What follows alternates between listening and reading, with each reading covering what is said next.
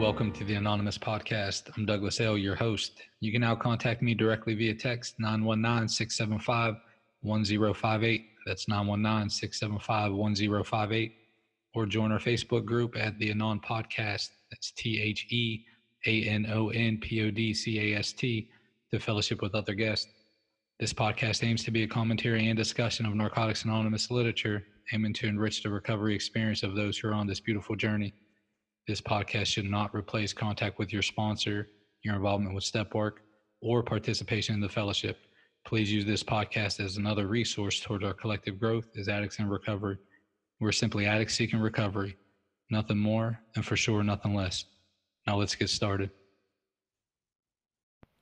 Hi, my name is Stephanie and I'm an addict living in Aotearoa, New Zealand. My home group is the Wednesday night Phoenix meeting in Phillipstown, Christchurch. My clean date is the 22nd of December, 2009. 16th of April, the practice of discipline. Discipline is commitment in action, a demonstration of our willingness. Living Clean, Chapter 6, Commitment. Because of its past association with punishment, rigidity, or plain old drudgery, discipline is one of those recovery principles we have to reimagine when we get clean. And when we realign discipline with our newfound values of commitment and willingness and begin to practice our program of recovery, we experience positive results. Our lives change. Discipline's relationship with the principle of commitment definitely merits discussion. Our commitment to NA and spiritual growth is crucial to the life that we want, but discipline is more internal. It's in our hearts. We can be committed or hold a commitment, but are we disciplined about that commitment? As one member observed, we say it works when you work it, not it works when you think, believe, or feel it. Discipline gives us the willingness to transform our commitment into action. Sometimes the commitment we're acting on is more on the surface, say following sponsored direction without knowing why. Other times, it's deeper, more heartfelt. In either case, our commitment is measured by our willingness to act. When we're active in our commitment to the fellowship, when we are disciplined, our disease of addiction is rendered powerless. Though we may strive to view discipline in a positive light, it's not always easy. It takes practice. It is practice. Discipline is the drive to move forward regardless of our mood. We say yes to sponsorship. We attend our home group and fulfill our commitments because we said we would. Discipline leads us back to our message again and again. I'm willing to transform my commitment to action. Discipline takes practice, and practice starts now.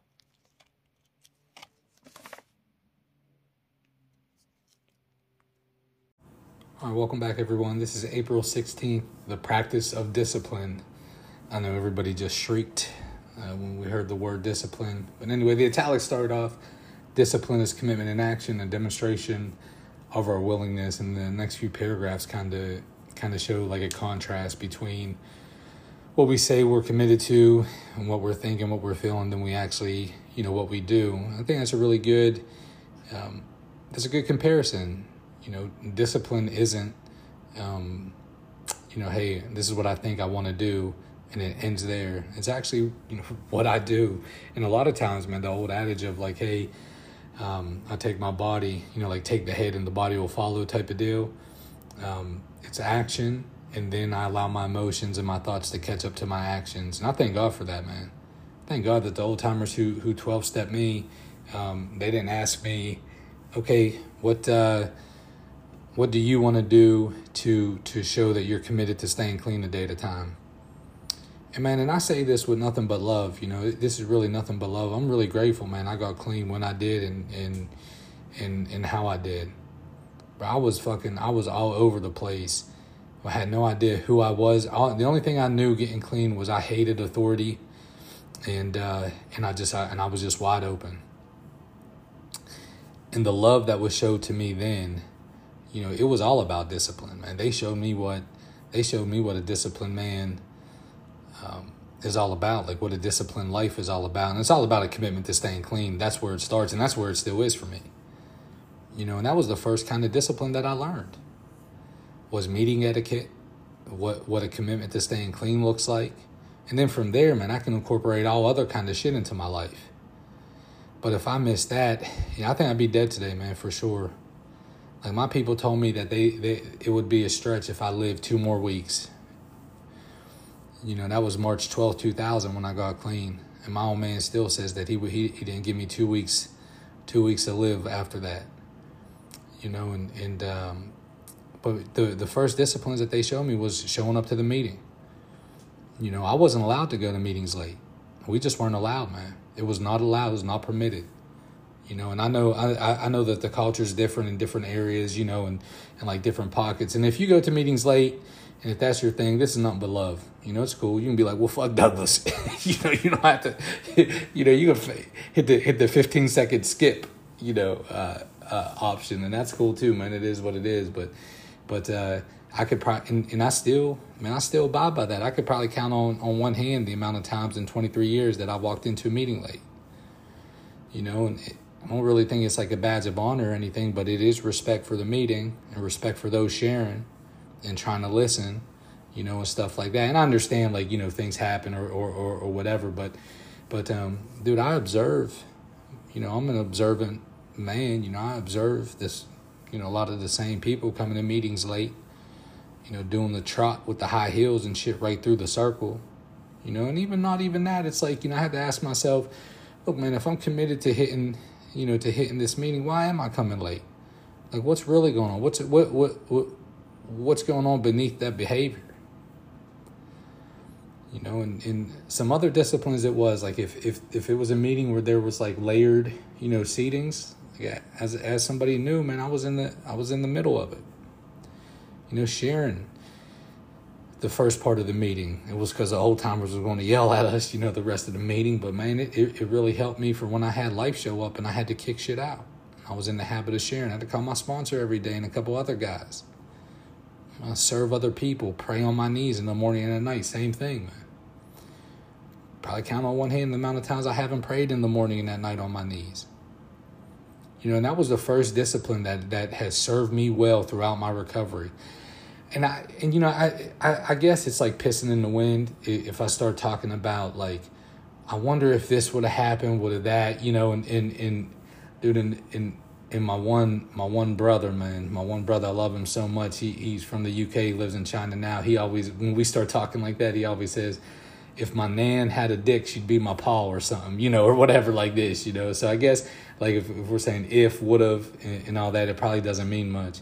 Just really grateful, though. Like, from the jump, I could see if I wasn't told about, like, meeting etiquette, like, shut the fuck up while other people are talking, don't shout out during readings, have this reverence for when you're in a meeting, because the basic text is very, very, very clear.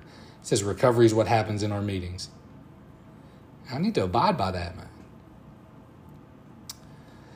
I'm the type of person, like, I kind of take things to an extreme.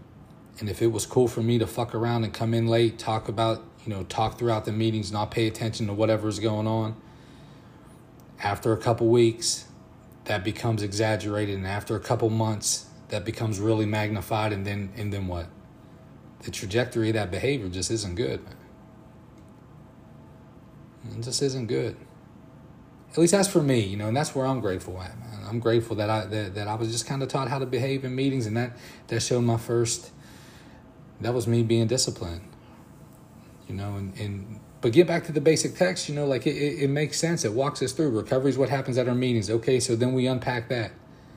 So what do I need? What's like the pre-qualification to enter into the recovery process? It's like, look, was I obsessed, compulsed, and did I suffer from this complete self-centeredness, which is the spiritual void that we talk about? Check all the marks.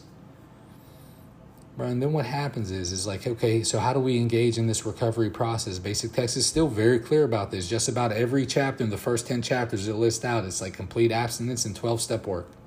That's how we engage in the recovery process.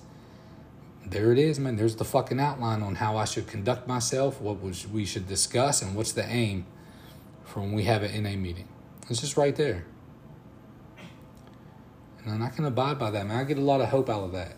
There's a lot of comfort But then, in like the most recent seasons of my life, like the last couple years, I've tried to do these different discipline things. And, one for a long time, I recently picked it back up for the last few weeks is, I wake up, make sure the bed's made. I go for a 1 mile run and I take a 3-minute cold shower, and then start the day off like with the 11th step and get busy with it.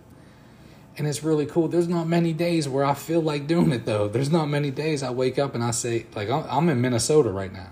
I'm traveling. I'm in Minnesota. No fucking way I wanted to go outside and run a mile today and then come in and take a cold shower. Cold water is fucking different up here. It's just different. Like I'm in North Carolina. I'll take that cold water over this shit any day. But here's the thing, man. It's like, look, I make a commitment.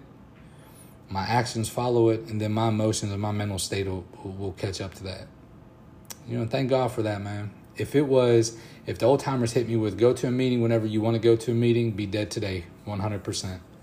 They said pray when you want to pray, be dead today for sure. That's not how my commitment to staying clean, that's not how it was broken down to me. But through that, building that foundation, I can have some discipline in other areas of my life. This old timer in the area I live in now, he's really cool. His name's Sean. He's a real cool dude, man. And he breaks it down. He's like, look, we have choices, we make decisions, and then we get consequences. Now, whether good or bad, that's a separate thing. But try to argue that. And when he said that, and I was like, all right, let me wrestle with that for a little while. And I can't refute it. It's true. We have choices, we make decisions, and we get consequences. Today, I try to align myself and put myself in a position to where I reap benefits, man. I try to harvest, I try to plant like these seeds of like, okay, serenity, peace. I try to grow my faith, try to be there for other people and try to get plugged in. Because left to my own devices, man, I'm fucked. My world becomes super, super, super small. And, but when I take a step out in faith and I try to link up with other people and try to be of service, whatever that looks like, I'm always better off for it. And I can't think of anything that I've had to do in the name of recovery that I'm sitting here thinking, man, fuck, I wish I didn't do that. I wish I didn't hit that meeting, reach out to that person, sponsor this guy, whatever that is. And all becomes part of my story of freedom. I started out with the guys telling me like what a disciplined man looks like. And I'm really grateful for that. I love you, folks. Thank you all again for spending your time with us today on the Anonymous Podcast. I encourage you all to focus on that magic 6-letter word, others, as we go out into the world. Stop by the Facebook page, fellowship with other guests, or send me a text. Let me know if you'd like to be a guest or if you have any ideas on future podcasts. Until next time, I'm your host, Douglas L. Namaste, and God bless.